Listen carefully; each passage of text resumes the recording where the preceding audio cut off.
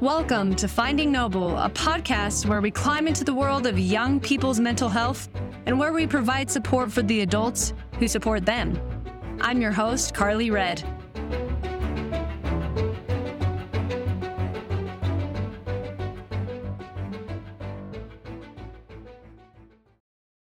I am your host, Carly Red, and I am honored and grateful to be joined by my wonderful co-host, Dr. Kevin Skinner. Hi, Dr. Skinner, and thank you for being with us today. Hey, Carly, how are you?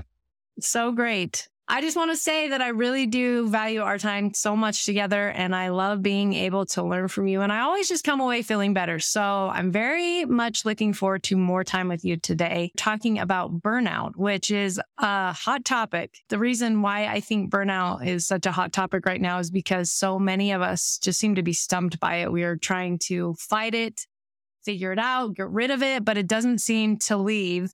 And now we're watching how burnout plays out as a major inhibitor to ours and even our children's mental health.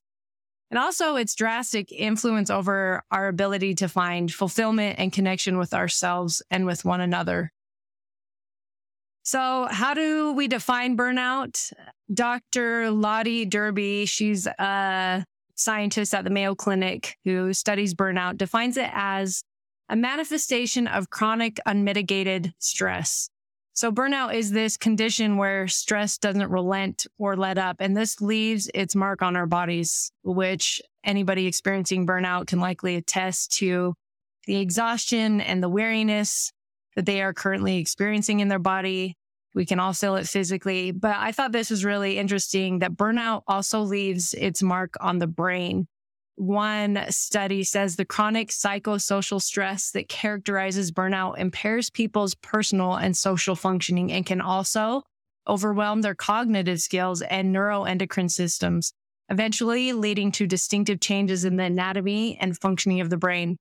The same study says as this cycle spirals further out of control over time, neural structures begin to show signs of wear and tear, which lead to cortical thinning with cognitive effects like memory, attentional and emotional difficulties, disruption of creativity and problem-solving abilities. Yikes, this kind of sounds serious. We get it. Burnout hurts. It does not help. Dr. Skinner, can you maybe give us your definition of burnout and what it looks like, maybe some symptoms? Yeah, so let's talk about it in three parts for a second. So burnout, you mentioned what it's doing to us physiologically. When you're in stress, your body feels like it has to either be in fight or flight mode. And when we're in that kind of stress and we're producing adrenaline and cortisol, our bodies are not designed to consistently putting those chemicals out into our body. So the consequence is that our body feels stressed. Our body feels tight. Our body gets headaches. Our body gets ailments. We have all kinds of health-related issues. So when we are experiencing burnout, it's our body's way of saying, hey, you need to slow down. You need to. And when we don't slow down and we push through it, we're more prone to ailments because we're getting all the hormones, adrenaline and cortisol, in which our bodies are not designed to consistently be producing. So that's concept number one. The next part of it is the emotions that come with it. When I'm constantly in burnout, I feel more anxious. I feel more overwhelmed, which means that I'm more likely to be irritable and angry. Yes. And so now I'm not being who I want to be as a person, as a mother, as a father, or as a parent, as a spouse. And so now from that perspective, I'm burned out. I'm not performing in relationships the way I want to. So we've got physical and mental components. And then we look internally what it does to us. And all of a sudden we feel like there's something wrong with this. And so now I'm internalizing this. Yes, I may feel anxious and yes, I may feel depressed, but now I'm turning it back on myself. I think there's something wrong with me.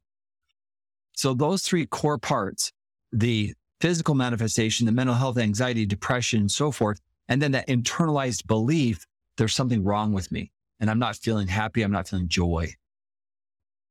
I think that's really interesting that almost our body stress response system itself has burned out, that it's not functioning properly, and all the effects from that in every part of us, especially cognitive and social, which is depressing, to be honest. I feel like, what do we do about that? I think the It's what stumps us that we are trying to figure it out. And it doesn't feel like a weekend away is going to solve it. I think we've all need to try that. We're like, hey, I'm going to take the day off and see if this helps change it. But because it's a sustained, unmitigated stress over a long period of time, it seems like there has to be some real shifting that happens for anything to start to change. Is that correct? Yeah. So let's talk about that. The weekend retreat or weekend day off, whatever, can be good if we learn how to utilize the time.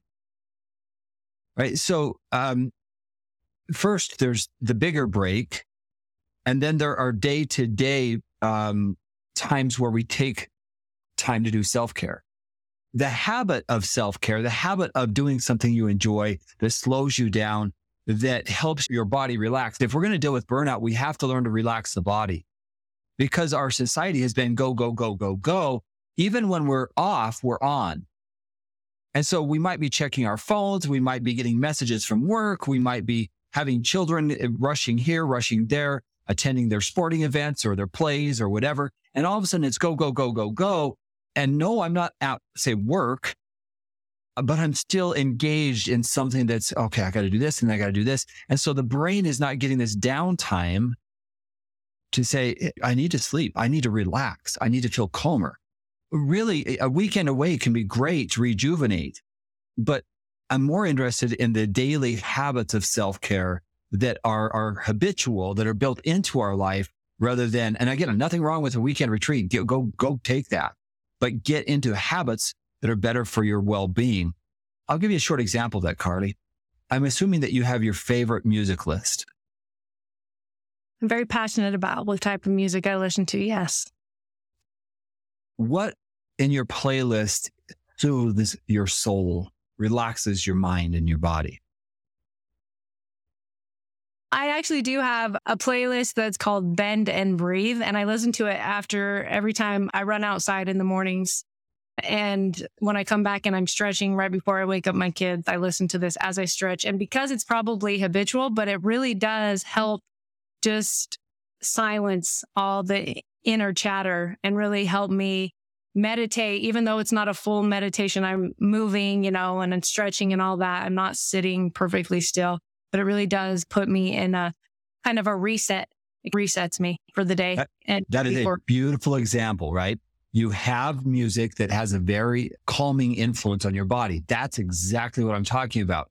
But I'm going to suggest that many of our listeners may be doing the same thing, but they don't even recognize why they're doing it. Now, if I find myself listening to something that ramps up my energy and gets me motivated, that's very different than something that soothes my inner core. So I'll just give you an example. I like listening to Yanni and Enya. I've started listening to classical music. On my drive home from work, my wife gets in the car and says, "You've been listening to classical music again?" And yeah, actually I have been. Oh, great. Right? But part of that's because I personally am recognizing I need downtime. I need to downregulate, a term we might use, away from this energy that has been going on all day long. And so we started with music, but I could do the same thing in a walk while I'm at work. Let's say you drop your children off to dance. Going for a short walk could actually get you in nature to help you calm down. So these are small things, but they're not small to your mental state and your physical well-being. So even a simple habit as that can help your body say, oh, okay, now you're taking care of me. Thank you. I thought this study was really interesting. They said that skipping breaks hurts the quality of our output in the long run. So this is especially in the workplace or wherever we're spending our time working. It could be in the home too, but it says one study found that taking 17 minutes of rest for every 52 minutes of work is ideal. That's a significant span of time for every 52 minutes. Yeah. But what's interesting there is it's 17 minutes. The same is actually true of mothering or fathering. When you're with your children, if you can get a short break just to, so to speak, take some self-time to reflect, to do something that you enjoy, because as we're talking with parents, again, especially young parents, they don't really get a break. They're constantly on because they've got children tugging on their legs and they need to feed and they need to change a diaper and they need to get our other kids elsewhere. mom, mom, mom, mom, mom, mom, mom. It just doesn't. Yeah, exactly. And so having a scheduled time on a regular basis to get away from that, again, we love our children, but we also have to make sure that we have the energy to take care of them. We often say it's hard to give anybody water when your bucket's empty. Yes. Yes. I think maybe baked into our current modern culture is, you've heard the word hedonic treadmill before, that we are just running and trying to get somewhere and never really ever getting there. And we're not taking breaks that fill us in the meantime. And that's a lot of what burnout is never finding those human moments to feel human again, to really reconnect to, why am I doing what I'm doing? Why did I choose this path in my life? Kind of reshaping that throughout the day, even especially in motherhood, to be able to say, okay, yes, I chose this. I chose to have these kids. I choose to love these kids. Let's take a break, zoom out, refocus, and then come back in a little bit throughout the day, not just once in a blue moon. If I can add to this, something that I think is really important here, there's a tremendous value in getting together. The kids are playing, developing social skills, and the parents in this situation are getting a time just to talk with another adult. Because if you're talking with just the children day in and day out and all day long, and you're not having the opportunity to talk with other adults, again, it accelerates that burnout.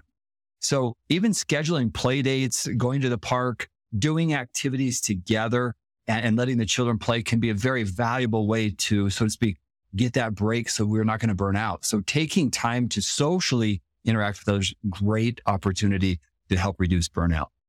I love that you said that. I'm actually so excited you said that, because I want to talk about that later more significantly in greater amounts, because I think that is probably one of our most important healing points with burnout, is that we're not socializing enough as we need to. We're not scheduling it into part of our daily needs. We don't think it's something that we actually need. It doesn't feel necessary. But before we get to that, I want to talk, I feel like you've already answered these questions that I wanted to ask you. Why are we seeing increased amounts of burnout? Seems like more than ever. And what can we do about it? I feel like we've already started to delve into this, but why are we seeing increased amounts of burnout? Could you maybe answer that for me and what you've seen? Well, yeah, let's talk a little bit about it from the state that we're always on. If I, as a human, had an off button, when do I push that off button, and how effective is it when I'm actually off? So let's say the off button is when I'm sleeping. Well, we know that we're sleeping less. We know that in general, we're not sleeping as well as we used to sleep. There's a lot of theories on that. And part of it's because we're entertaining ourselves with television, with our devices. And so even right before we go to bed, I'm looking at this blue light television, this blue light screen right in front of me, laying in bed. And so even there, I've got a message I'm replying to, and then I think I'm just going to fall straight to sleep. Part of our journey here is we're trying to figure out, how do I let this body relax? And if I'm constantly on and my devices are on my hand, and the average person spending somewhere between 6 to 8 hours a day on a device, what we're realizing is we might be working and doing things, but then we're not leaving it behind. I think about my grandparents who, no, they didn't have, I mean, heck, they didn't even hardly have a landline to talk on the phone. So what did they do when the sun went down? They read books. They talked with each other. What do? We sit on our devices responding and checking out what's going on. And so our mind is constantly getting data. Oh, by the way, that message just came in. Did you see that message? Did you see this message? Yeah. Did you get this message? Yeah. And so we're in an environment where we're data overload. That's a phrase we might use. We're data overload. And then the burnout doesn't even have to be that it's from work. It could simply be data overload that's burning us out. That's so interesting. And I feel like it's cyclical, because to deal with our burnout, we'll often pick up our phone saying, oh, I need a break. And we'll pick it up and start scrolling in some manner. It could be the news. I do that through the news, thinking that's going to calm me down, which is hysterical that I'm picking up my phone to calm down by looking at the news, which is, of course, not a great stress relief. And do we really think that's going to help us relax? And if I was to check your relaxation level before you get on your device and then after, are we ever really more relaxed? Right. That would be a really good exercise to really start paying attention to, okay, do I really feel better after I took this time span? Even if I gave myself a break, is this what's making me feel better? What are the things that I'm doing to making myself feel better? I feel like must be something happening in our brains, though, that pulls us towards a device. Why is that? I think it's the dopamine, because the dopamine is an anticipatory chemical, and the dopamine that we get from that kind of event. I mean, what's next? If you really think of it, you're picking up that phone. What's new? Am I missing out on something? The FOMO concept. But information, data, is there a sell? Oh, did I miss this message from a friend? Oh, I better respond. And so we're afraid that we're missing out on something. The anticipatory chemical dopamine is like, where's the next hit going to be from? And that's really what these devices are doing to us. It's getting us to anticipate, what is that next hit that I'm going to get from information? Is it a friend? Is it news? Oh, I didn't know that happened. Oh, wow, that's cool. Imagine for a second that you went for a walk without a device and you had about 5 to 10 minutes without anything other than your own thoughts. What would that be like? I think it's scary. I think that's scary to say, okay, I'm going to be in my own thoughts for a minute. I'm going to have to actually feel something for a minute. And I already feel overwhelmed. And there must be something inside us that's telling us, actually, I'm going to feel more. And right now I'm trying to feel less. That's why I'm going to go numb out on my phone. But instead, all the firing starts to calm down and regulate when we go to quiet places and quiet moments to connect with quiet moments. So we're trying to train our brain differently than what we've been recently habituated to. And if we were really to break it down, that's what we're doing. I mean, if we're going to step away, and I encourage everybody, leave your phone behind for a bit, go for that walk, get in the bathtub and just be with yourself, whatever version you choose.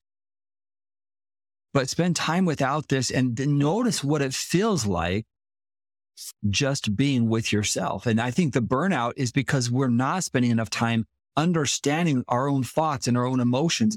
And then we're go, go, go, go, go.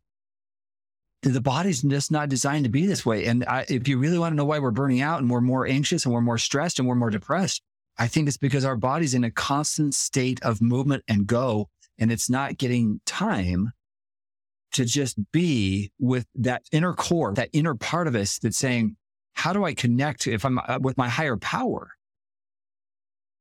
How do I connect this soul with the universe? How do I connect this to that part of me that maybe I'm not even listening to because I'm so distracted by noise? I like what you're saying about how if we do it from sunup to well past sundown, right before we go to bed, we're really not getting those basic needs met. And we call them physical needs, but they're more than physical needs. Everything is interactive with one another, right? So we say better sleep, better food, exercise more, move your body more, those kinds of things. But really, those physical acts are changing the shape of our cognitive makeup. Am I correct with that? I think absolutely. In fact, I think the challenge we now have is we're so used to it that when we don't have it, we might actually go through withdrawals because we don't have that information and the data coming at such a rapid speed. Again, this is going to be a process for many of us. If we're going to really reduce burnout, we're going to have to intentionally practice being away from these devices. And it's not just devices, it's this constant information. I just think we're a whole lot better off when we plan and schedule time to reduce that amount of data coming in. I think because work and home life have all become too enmeshed, boundaries do seem to be more vague than ever. And I do think it's nice that we have more flexibility in the workspace, even in the education space. But without, I like the word intentional here, the intentional boundaries, the premeditated boundaries that we create for ourselves, this flexibility and this enmeshment with work, school, home life, all of it may be hurting us more than helping us if we're not putting up our own boundaries, our own parameters on how to really keep the things that we value most thriving in a space that are thriving rather than getting muddled and mixed about with the things that maybe we don't value most. That may be important, but not what we value the most. And obviously by that, I mean probably our own self connection and then our familial or relational connections around us. That's a really good point, Carly. I would just say that more often than not, when I sit down and working with my clients, I'll often go to an exercise. It's a value-based exercise to help them identify what their core values are. And if you were, it's just a really simple exercise. It's really fun to do. I can give it to everybody real quick. So what I do is I ask them to write down 5 things that they value the most, the things that are the most important to them. So here's your core values. Then I have them take a minute or two and I say, okay, now what I'd like you to do is I'd like you to just write the things that are bothering you the most right now in your life, the things that are on your mind the most. So they write down a list of the things that are bothering them the most. And then I have them put a score, the things that are bothering you the most, give it a score. How negative up to 100, how negative is that on your life right now? And they'll come up with whatever the score is. And I'll say, now I want you to look, these are the things that are on your mind and here are your values. How aligned are they? And when we're not spending time on the things that we value, we're being taken away from who we want to be and how we want to feel and things that matter most to us because we've got these other things going on. The more we are in alignment with what we're thinking, what we're doing with our core values, the more in harmony and in sync we are personally. When our time and our actions don't align with our values, that it's proven to make us unhappy. And that when we cognitively say, this is what I value the most, then we're choosing to spend our life on the things that mean the most to us. I think that is my biggest fear, is that at some point I may look back at a certain span of time in my life and then regret that I hadn't focused on the things that I actually cared about the most. And so, yes, I definitely want to go try that exercise.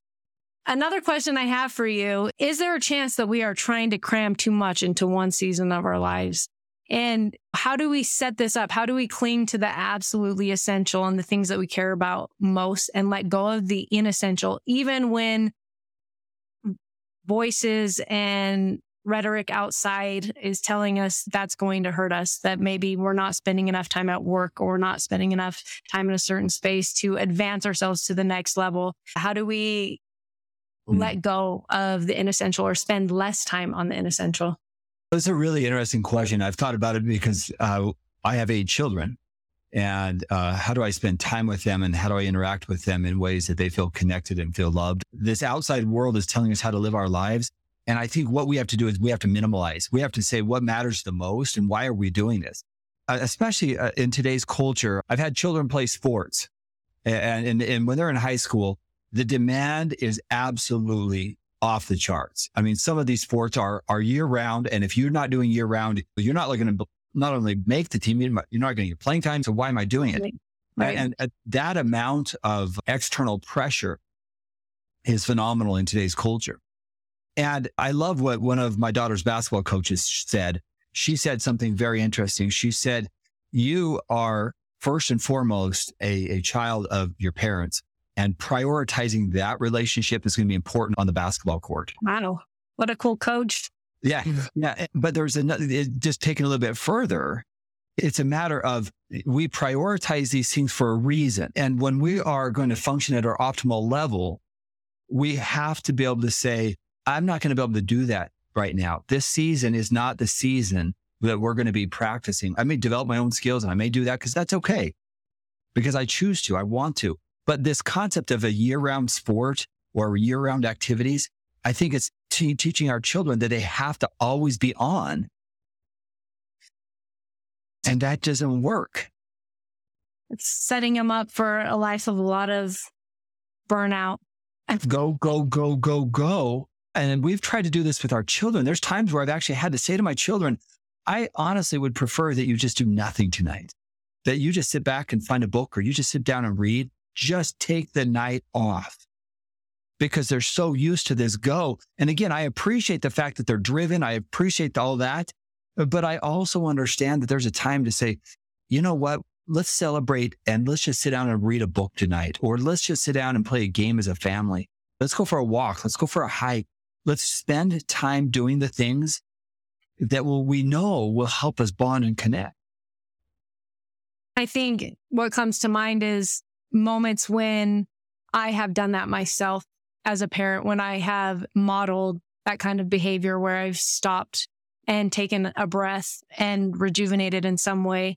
And I really do think the language we use and the habits we ourselves have, how we value ourselves and what we value as parents and adults, that really ultimately shapes how the children in our lives view themselves and how they'll end up viewing themselves as adults. This has happened a few times, but sometimes when I'll just say, you know what, I'm having a day where I'm just an afternoon where I'm going to take a break, and I'll take an hour and I'll pull out a book, and the kids will walk in the door and they'll see me reading a book. And normally their behavior when they come in the door, I mean, they're a little bit older now, but still it's very chaotic. Most parents can relate. And normally it's, oh, I want to go do this. Oh, I want to go do this. Oh, I want to go here. Take me to do this. And it feels like a whirlwind. And moments when they've walked in, seen me reading, all of a sudden they'll put their backpack away. They'll slowly get a drink of water, and then they'll go grab a book and they'll come sit by me on the couch. And it almost makes me sad that I haven't done that more as they've grown up, because I think, oh man, how great for them to one, feel connected with their parent as they're sitting, me stopping, paying attention to them, showing them that they're what I value most, but also how they themselves, after a frenzied day at school, they can have a break from it by doing quiet time. They don't have to go to be of value.